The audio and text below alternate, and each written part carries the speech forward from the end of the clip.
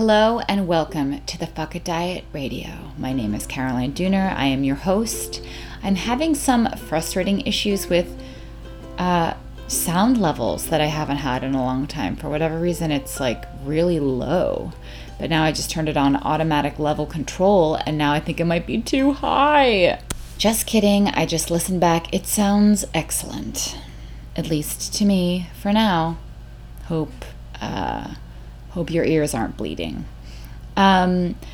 So, what did I say already? My name is Caroline Dooner. I am going to be doing what I usually do on this podcast these days, which is read my latest post and answer listener questions.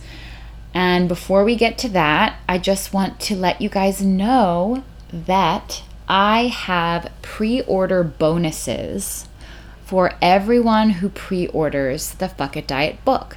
The book is coming out March 26, 2019. And yes, we're not quite there yet. And yes, of course, you could wait until the book is out, until you're reminded, till you see it on the shelf in a bookstore and grab a copy. And that is a totally acceptable plan. However, it really does help the book. It helps the reach of the book. It helps the visibility of the book for the book to have a lot of pre-orders. And since we're pretty early on here, it would be really exciting if lots of people pre-ordered the book. And so, to thank you for pre-ordering the book, which you don't have to do, though I'm asking you to, I have thank you pre-order bonuses. And it includes some videos, so it's sort of like behind the scenes, talking about the Fuck It Diet, how it came to be, why I teach it the way I teach it, and then some fun stuff too on those videos. It's essentially like this podcast, but with my face. I have some fun videos. Hopefully they're fun or informational or both. And I have a PDF download of some exclusive writing prompts from the book. And we're also going to be having a live call at the end of January for everyone who pre-ordered the book and signed up for the pre-order bonuses. So if you've already pre-ordered the book, all you need to do is go to thefuckitdiet.com/book and scroll to the bottom to find the button to take you to the form where you're going to sign up for your pre-order bonuses. And all you need is a screenshot of the receipt. So if you pre-ordered it at a local bookstore, just take a picture of it and you'll upload it onto that form. If you ordered it from an online place like Amazon or Barnes & Noble or anywhere else, you just need a screenshot of the email receipt that they sent you.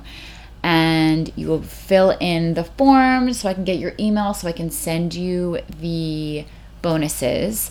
And then when you click the button, it'll take you to a Google form where you'll upload the receipt image, and we will be cross-referencing them and then sending you along and by we, I mean me, myself, and also my wonderful assistant, Julianne.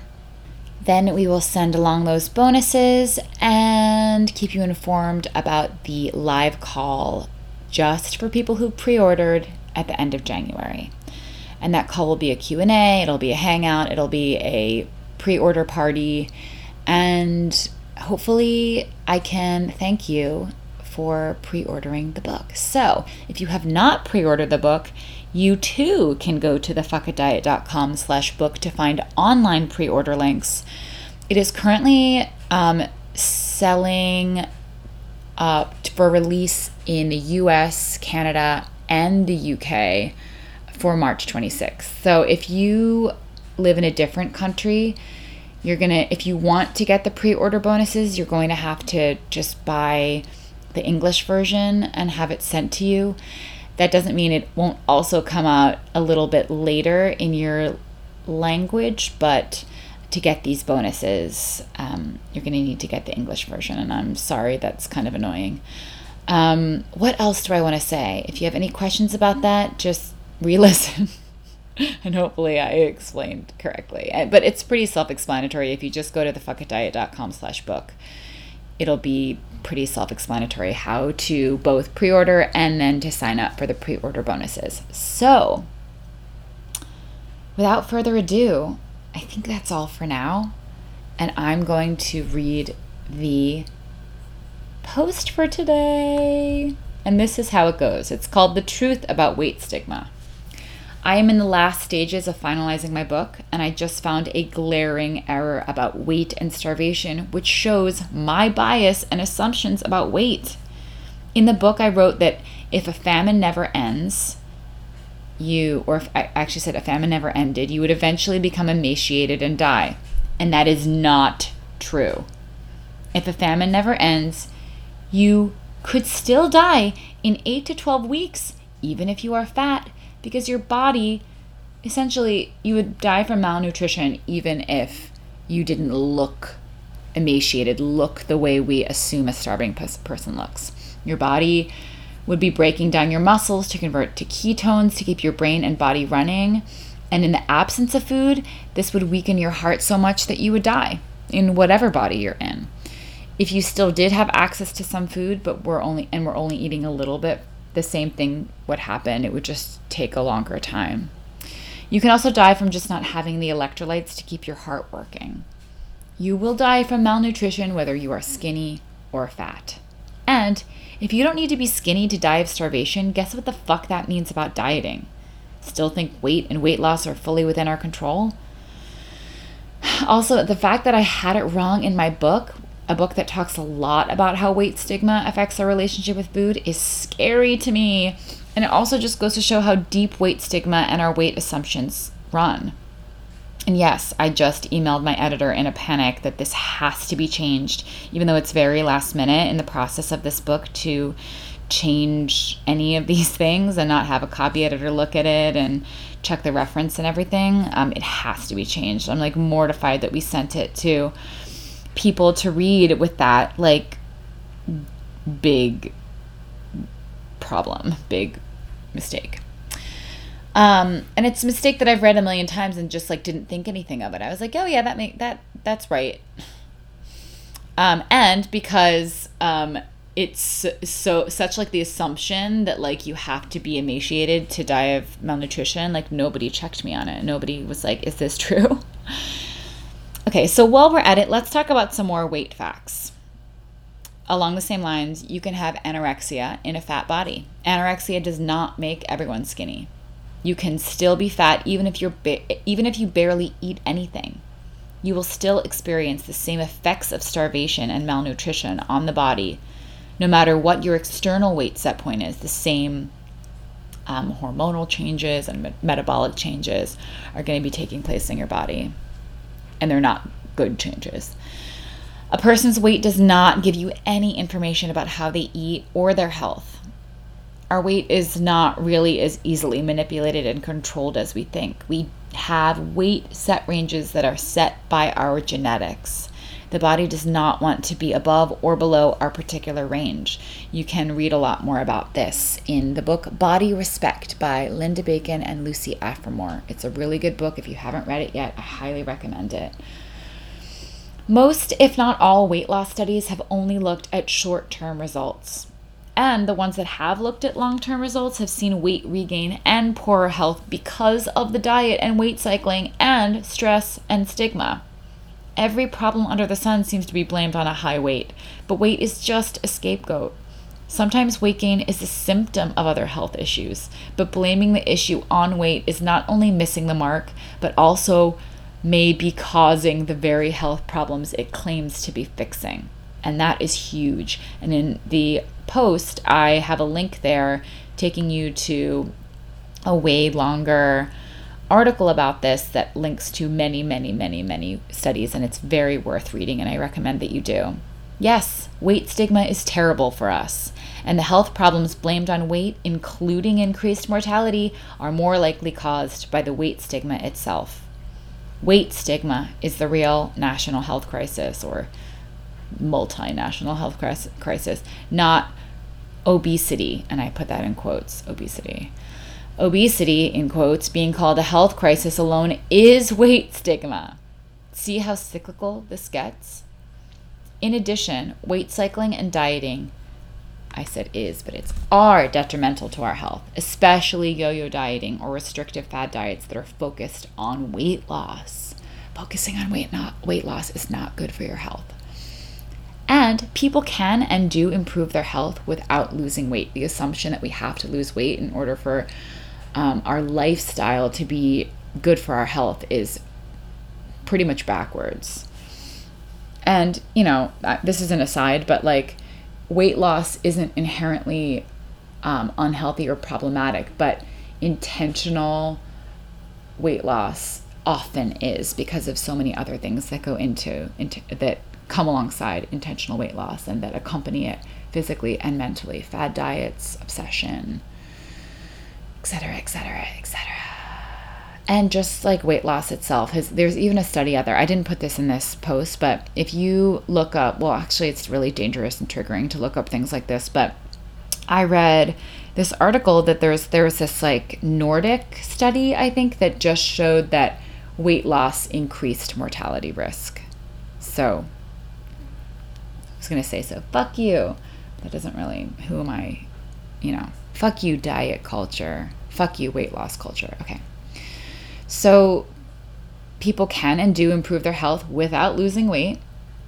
If we look at the Health at Every Size study, people also hurt their health by focusing on weight loss. And I haven't even touched on the mental health aspect of weight focus, dieting, weight stigma, and body fixation. I can't believe that I got that tidbit about starvation so wrong, even with all the other things that I know about weight and health and weight stigma. So here is to doing better, here's to learning, here is to listening, and here is to being able to correct yourself when you realize you have made a mistake. So the title of this post is The Truth About Weight Stigma.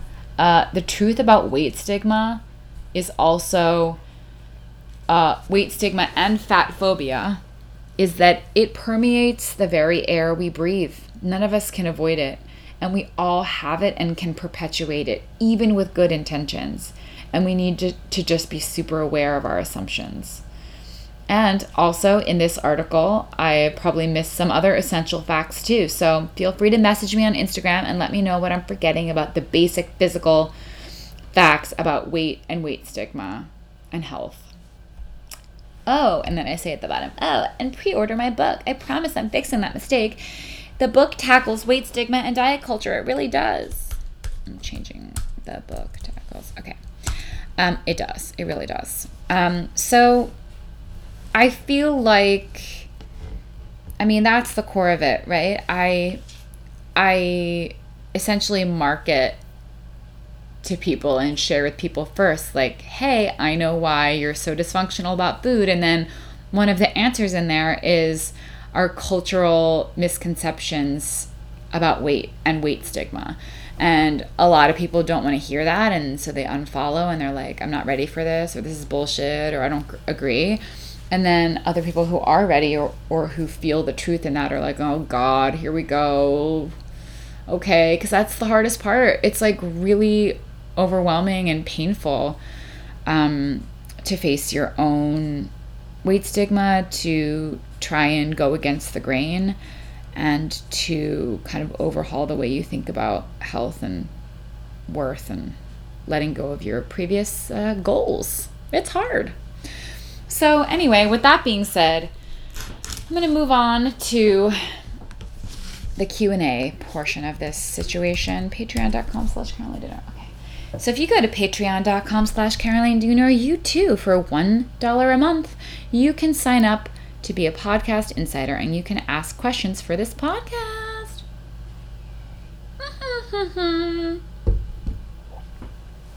Okay. Oh my God, I have so many notifications. I'm so bad at this. Okay. Great. So anyway, I don't know what the heck I'm doing and I'm just wasting time and I should cut this out, but I'm probably not going to. So if you go to the community tab, once you sign up, once you join for as little as $1 a month, and you go to the community tab, this is where you can ask your questions and also read other people's questions. So So I'm doing what I usually do too, and I'm like going through God. I'm trying to find what I haven't read before. Okay. November 22nd, Melanie says, "Hey Caroline, I've been following you for about 2 years now. Your blog changed my quality of life drastically. I've been dieting heavily since I was about 15. I'm 21 now, and I have been convinced for years that the fault of the stress it brought was entirely my own. That the disordered, paranoid, incredibly aware of every single calorie I consumed bubble I felt trapped in was an existence shared by all people. And that I was lazy, stupid, unmotivated for not being able to adapt. I feared for most of my teenage years that I would be miserable and afraid forever. Finding your blog was a gift." Oh, I'm so glad to hear that. "Really and truly a gift. When I found the Fuck It Diet, I would read and read, pour into pages and pages of the best news I could ever receive. I've recently taken the time to listen to your podcasts, and they've been so helpful as well. Your words of kindness, patience," geez, I feel like I'm just saying this is so nice. "Your words of kindness, patience, and forgiveness to oneself have given me so much inspiration and motivation. You've helped me realize the importance of, as you say it, quote, grounding in order to live a happy and full life. I'm making real changes to the way I see and live my life, as well as my relationship with myself and my body. The energy you emit," oh my God, this is so nice, "shines so brightly and really permeates through the walls of every one of my avoidance-based coping mechanisms." I thought there was going to be a question at some point, but I don't think there is. "I've grown a profusion," I think profusely, "since finding your work, and all the thanks in the world would not be enough. Are you kidding me? Thank you for being so funny and brilliant. Thank you for taking the time to share your knowledge." Oh, she does have a question. Okay, good. The way that my screen was like scrolled down, it looked like that was the end, but there is a question. Okay. Well, first of all, thank you so much, Melanie. That's like so sweet. And I was like getting embarrassed that I just read this long like thing that just said nice things about me. Okay. My question to you is this: do you actively need to work to be normal with food still to this day? After so much of your time spent in surrender to food in your body, do you still hear your old diet-inclined habits beckoning you? Thanks so much, and thanks again. XOXO Melanie. That's a really good question, because I think if I'm going to be totally honest with myself, the only way I could describe it is that some diet thoughts and memories are like ghosts. And they have no pull. They have like no pull, or like so little power over any of my actions and feelings about food. But it's almost like I remember what I used to think sometimes. And I feel like that's actually, I go through phases where I like forget that I ever had food issues at all, and I'm just like living my life and eating. And then there are times when I'm like, oh wow. And it's normally if I like shift my my routine, or if I start eating different food, or I'm like currently in this organic Pop-Tart phase. And not that Pop-Tarts need to be organic, but I'm like a little food snob, and I like shop at Whole Foods and get, those are just happen to be the brands that I tend to buy for myself when I'm doing grocery shopping. So I forget what the brand is. It's like Nature's Valley or something like that. I'm not sure that that's what it is, but you know how they have like those Pop-Tarts. Anyway, I'm like obsessed with them, and I love them so much. And I'm like, wow, it's so funny. I never ate these during my initial Fuck It Diet, journey. So it's almost like I'm like rediscovering this like fun, like kid food that I never ate like really very much as a child, even though I would have wanted to, and also haven't eaten like in a long time. So anyway, I'm sort of going through this like, oh my God, this is so exciting. And I'll sometimes have this thought of like, whoa, I would have thought XYZ about this. So it's not like, it's a good thing, because actually the times that I totally forget what it feels like to have diet thoughts at all, like where it's totally not even in my my consciousness at all, it actually makes it harder for me to communicate the fuck it diet to people who are in that place, because it's almost like I don't even remember what it's like. And so it's actually really important for me to try to remember what it's like. So I guess what I'm trying to say is there are definitely times, and there are times when like slight orthorexic thoughts come in, and I'll even be like, oh, maybe I shouldn't eat that. And then I very quickly, I'm like, no. Like I'm lucky that I do this and that this is my job. Because if I ever were to get pulled into a slightly orthorexic place where like I think, well, maybe that food is bad for me, or maybe, it's not that I don't think that people have food sensitivities or that people don't feel good on certain foods, but it's what I'm talking about is like when you like read an article and you're like, well, maybe I shouldn't eat those foods either, or whatever. And so I definitely can like forget for like 20 minutes and like have some orthorexic thoughts of like, maybe that isn't good for me. And then I remember really quickly. And I also have done, I have gone off gluten for like a good couple months just because I really was curious. And I did have a doctor be like, you might be sensitive to gluten. This is like 2 years ago. And it wasn't a hard rule. But I was genuinely curious, and I really didn't notice a difference personally. So I was able to like do that through the lens of the fuck it diet, and with it not being a hard rule, and genuinely curious about if, it would, because I have always had some chronic health stuff before dieting. That's like one of the reasons that I dieted. And it's like some genetic liver stuff and immunity stuff that's like hard to pinpoint exactly what it is. So of course it's easy to want to try all of the wellness diets that orthorexics can cling to with the hope that you can just heal yourself once and for all. So I guess that is the only thing where I sometimes flirt with the idea, but then I very quickly remember that I've tried so many things, so many diets over the years to heal before the fuck it diet, and then even flirted with things like really trying to not eat gluten and seeing if it makes me feel better, and it didn't. And I didn't feel any worse adding it back in. But again, that was like 5 or 6 years into the fuck it diet. I think that that's a really risky thing to do in the beginning, because I think it is more important to heal your relationship with food.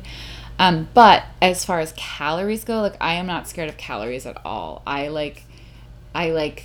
feel like bring it on with calories. So that is 1,000,000% healed, and that is a huge life changer to really not be afraid of calories or weight.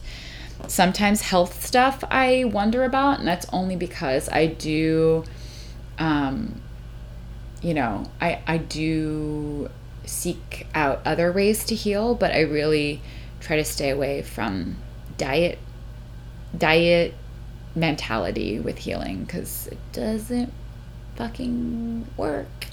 And if you aren't supposed to be eating certain foods, or if you don't feel good on certain foods, and I'm not talking about myself right now, I'm talking about you, the listener, trust that once you have a way more intuitive and easy relationship with food, that those things will, first of all, become more clear, and then it'll be easier to softly avoid foods that don't make you feel good. And it doesn't need to be a perfectionistic thing. You never need to 1,000,000% avoid something unless you have a life-threatening allergy to it. Okay, moving on. I hope that was clear. I don't think that it definitely wasn't clear when I first started answering it. And if you can tell, guys, I do not read these ahead of time, which is maybe stupid.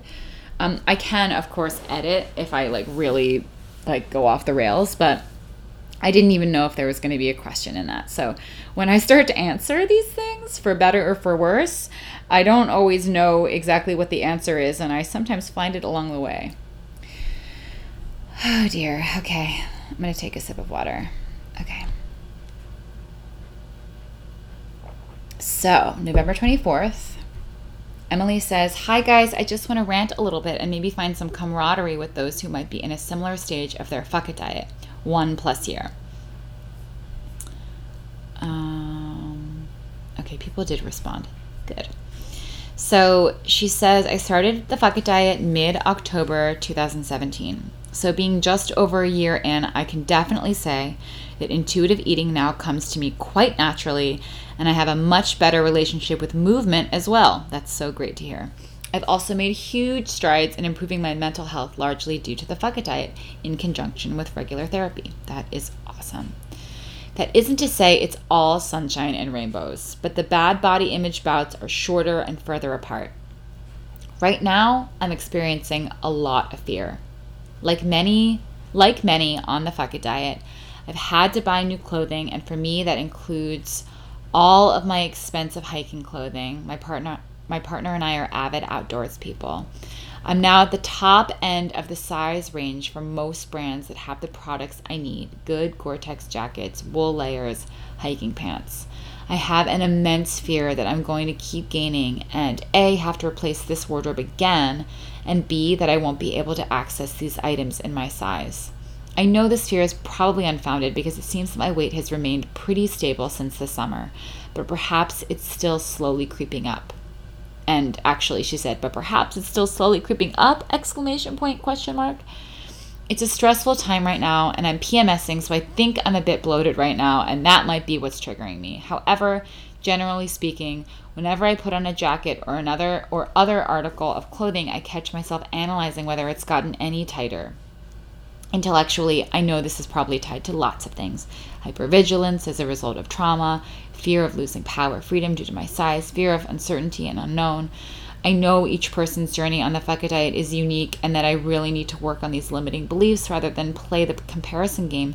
But if anyone else is further along in their fuck it diet, say 1.5 to 2 years, and can comment on the stability of their weight and similarly persistent struggles with fear, I would be so appreciative. Okay, I'm going to read the answers right now, and then I'm going to give my answer. So it doesn't look like anybody who was like 2 years in has responded to her, but I will respond to her. So Laura says, "Emily, I'm not as far along as you are in your fuck it diet journey. I started in late summer this year, but I feel the exact same fear when buying clothing. Like, will I need to buy this in a bigger size again? What is that going to cost me? Is my husband going to be upset that I spent this much money on clothes and now I need to do it again? Realistically, of course he won't, but this is irrational fear talking. I just wanted to let you know that you are not alone, and I think it's normal and leftover from the severe analytical nature of dieting and observing your body constantly." Samantha said, "I have a similar fear about clothing too. I recently donated a bunch of my smaller clothes and in the back of my mind thought, what if I'm smaller at some point? Will I have to get new clothes again? Same thing about being bigger and getting new clothes. I love the new clothing I've purchased, but will I need to do a rehaul again? It's expensive and messes with your mind." So I'm gonna parrot what these people are saying and what I say often, which is, honestly, having to buy new clothing, I think, is one of the most frustrating parts, because it's a practical and, like, what's the word I'm looking for? I'm looking for the word, it's like a tactile, like, manifestation of this process. So in a way, it's really symbolic and can be really healing to buy yourself clothes that fit you now. But at the same time, in actuality, it's an expense. And if you're strapped for cash, it's an extra stressor.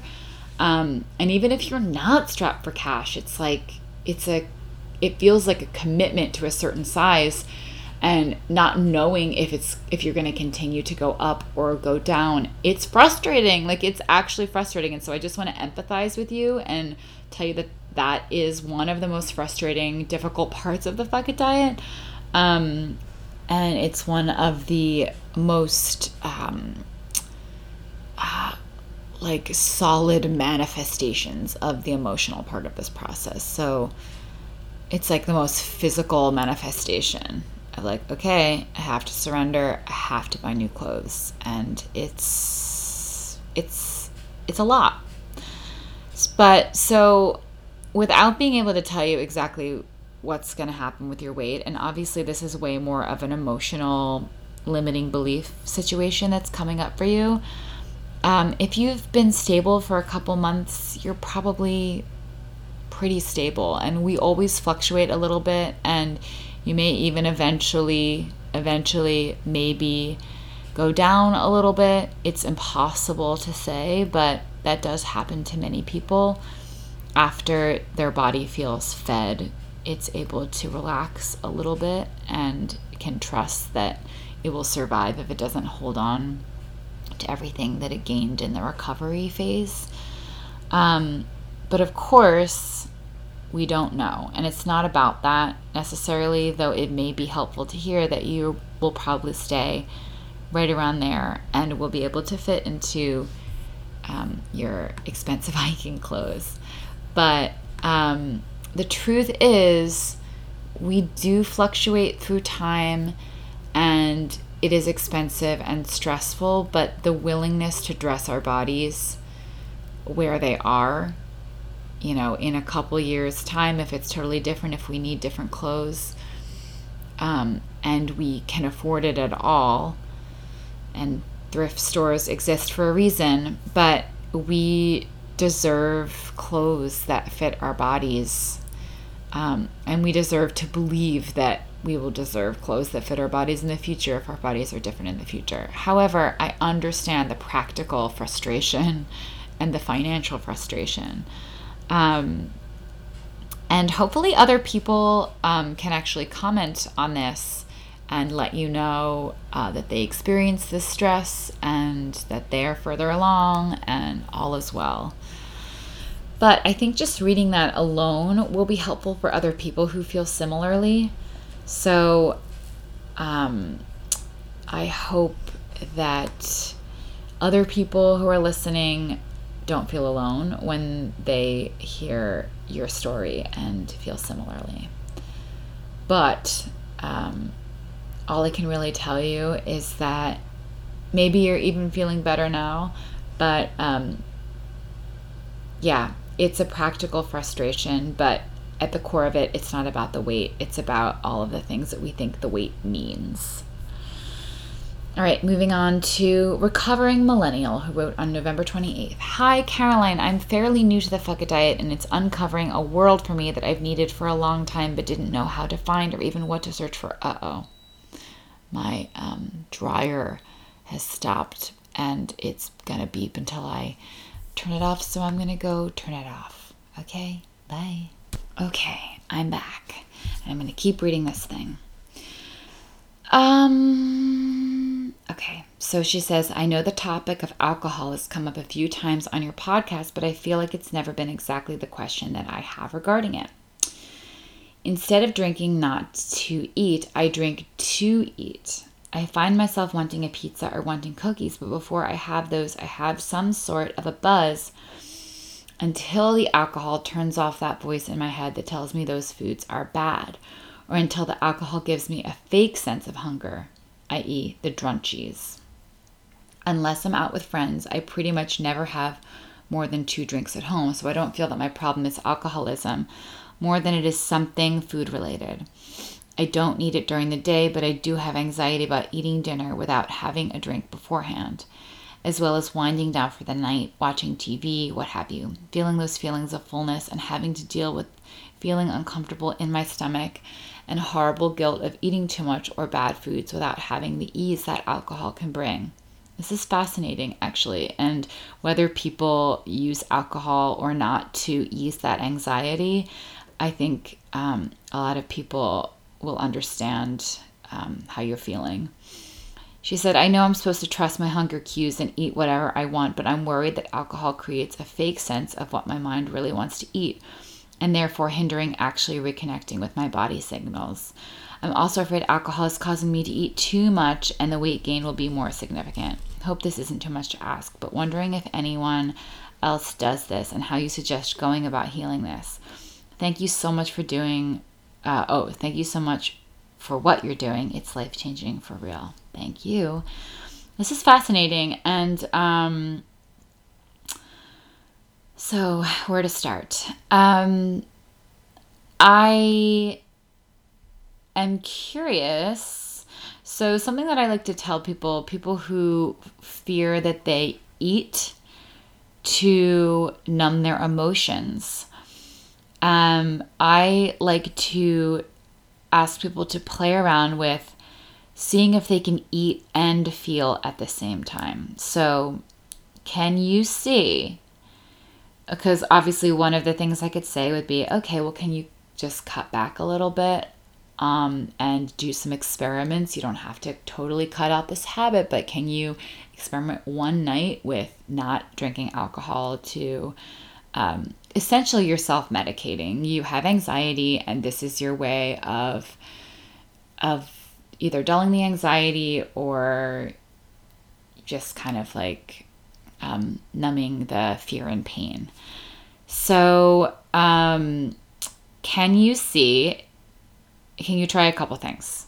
Can you do an experiment where one night you say, okay, I'm going to have one drink, but I'm also going to really try and honor and feel all of the anxiety that I have right now before I have the drink about eating, all the anxiety that I might still have about eating. Because really what this comes down to are a lot of beliefs about food. So it really comes down to trying to face and identify those beliefs, whether you're drinking or not.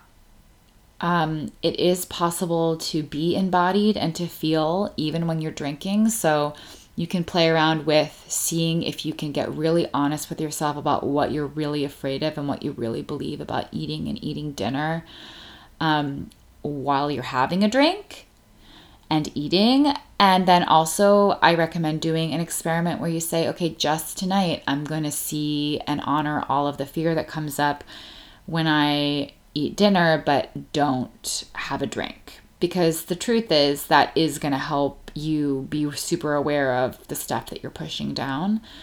But I really do believe, I do not think that cold turkey is always the best or often the best. So I think you can kind of tiptoe into this and do some baby steps and begin to explore the beliefs and fears that you're trying to numb with alcohol without having to say, okay, I need to completely cut this out. And it's possible that at a certain point it'll feel way easier to cut down on it because, again, it's not about the alcohol, right? It's about the things that the alcohol is helping you ignore. So we really want to, in whatever way, we want to help you to begin to explore those things and face those fears, because that's going to make the big difference. Let me know if that's helpful and how it goes to try one or both of those suggestions. And I definitely think that you're going to be A-okay, especially with your awareness around it and the willingness to take baby steps to feel the fear and to challenge your beliefs about eating food. Okay. Ooh, my dog. Okay. So I didn't say my dog like an expletive, like my God, but my dog just woke up and scratched the table that I'm recording on. Okay. So Ava says, what if you lost 80 pounds? You were physically uncomfortable and couldn't do things you wanted with comfort, i.e. tying shoes, etc. at your highest. Am I really going to gain all 80 pounds back? Now, I considered not reading this because I think that it can be really tricky to use actual weight numbers, especially because of how it may trigger other people who are listening to this. Something that I always like to remind people is, if you want to complain about weight or mention specifics of weight, just think about what that might do to other people who are listening, who are in a similar body or who are dealing with similar numbers, who are trying to heal or feel better about it or change their relationship to it, just to be super conscientious of how it might hurt or trigger other people in similar bodies. But to try and answer the question, of course, I have no idea what people's personal weight trajectory is going to be. And for instance, if somebody lost a ton of weight through super, super restrictive eating or eating very, very limited kinds of food or amounts of food, the body is going to need and want to put on weight really, really quickly once you begin feeding it what you're hungry for. And that's just the necessary part of healing on a very physical level. Now, I totally understand why that's emotionally overwhelming because of so many factors. And I understand that would be really daunting and upsetting and frustrating and scary. However, so I want to empathize with you. I understand why you're asking the question and hesitant and scared of that or the possibility of that. But it comes down to prioritizing stepping out of this diet cycle and trusting the body to heal and to nourish, to prioritize nourishing your body. But what we can also prioritize is finding a way to support the body through gentle movement. Even just doing yoga for strength and mobility. Now, of course, not everyone is able-bodied and not everyone is able to move their body. But if you can move your body in a smaller body, you can move your body as you go through. Oh, my dog. Oh, God. Hold on. I'm just going to need to. Oh, Molly, stop. So my neighbor dog got neutered, and so they're not able to play, but they're obsessed with each other, and they're both barking at each other right now, and she doesn't understand why she's not able to play with her best friend. It's because you can't have puppies. It's because I need... Oh my God, he sounded like a Star Wars creature. I don't know Star Wars well enough to know. Is it a Wookiee? You sound like a Wookiee? That was crazy. All right, she's going to keep bothering me, so I might need to pause this. But basically, there are fat athletes, dancers, yogis. Being in a larger body does not mean you can't have mobility. And that doesn't mean that you won't have to adapt to it feeling different, and you will feel, your stomach, and you'll feel... you'll inhabit your body in a different way. But the assumption that all mobility issues are because of weight is unhelpful and untrue. Oh my God, she's obsessed. She's like so obsessed, and she can't play with him. So anyway, just challenge our beliefs about why we have mobility issues. And I understand that that's easier said than done, but oh my God, off. I'm gonna have to come back to this. Bye. Oh my God. Okay, so we managed it. We got them to say hello to each other and then pulled them away, and they're heartbroken. They're star-crossed lovers.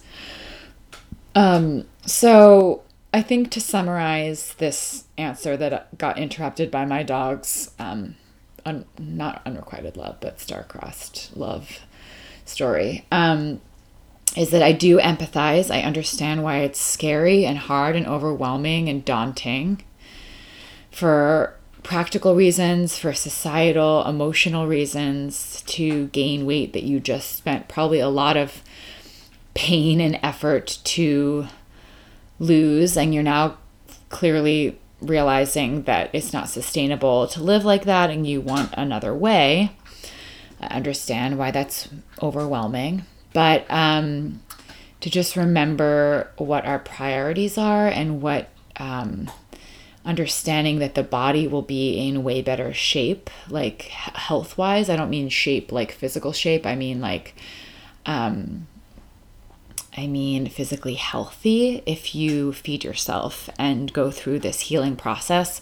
but also that the assumption that any sort of mobility issues or discomfort was only because of weight is not looking at the whole picture. Often people aren't moving as much or stretching as much or strengthening as much when they feel uncomfortable in or not able to fully embody or inhabit or feel ashamed of the size that they are. So you can be mobile, flexible, strong, and in a larger body. That doesn't mean that everybody can, because there is a privilege that comes with, not basically what I'm trying to say is not everybody has an able body, fat and thin, but all I want to say is there's a way to support yourself and to focus on gentle movement and strength and it not have to be dependent on your actual weight. And that's it. Can you hear my dog chewing the treat that I gave her to get her to come back inside so she doesn't rip her lover's stitches? They're not lovers. They're just best friends. They're just obsessed with each other. Okay. Well, that is all for the December episode. Again, please consider pre-ordering the book if you haven't already. And you can find online order links at thefuckitdiet.com/book. And that is also where you can find information about signing up for the pre-order bonuses. Again, all you need if you've pre-ordered the book is a screenshot of your receipt. And if you follow the instructions on thefuckitdiet.com/book, you will be taken to a page where you will enter in your information in a form and then press a button that will take you to the Google form where you upload your receipt. And then I will send you the bonuses. And I am so thankful to you for pre-ordering. It does make a difference. And I will talk to you guys next time in January in 2019 on this weird, haphazard, casual, and dog-ruined podcast. Goodbye.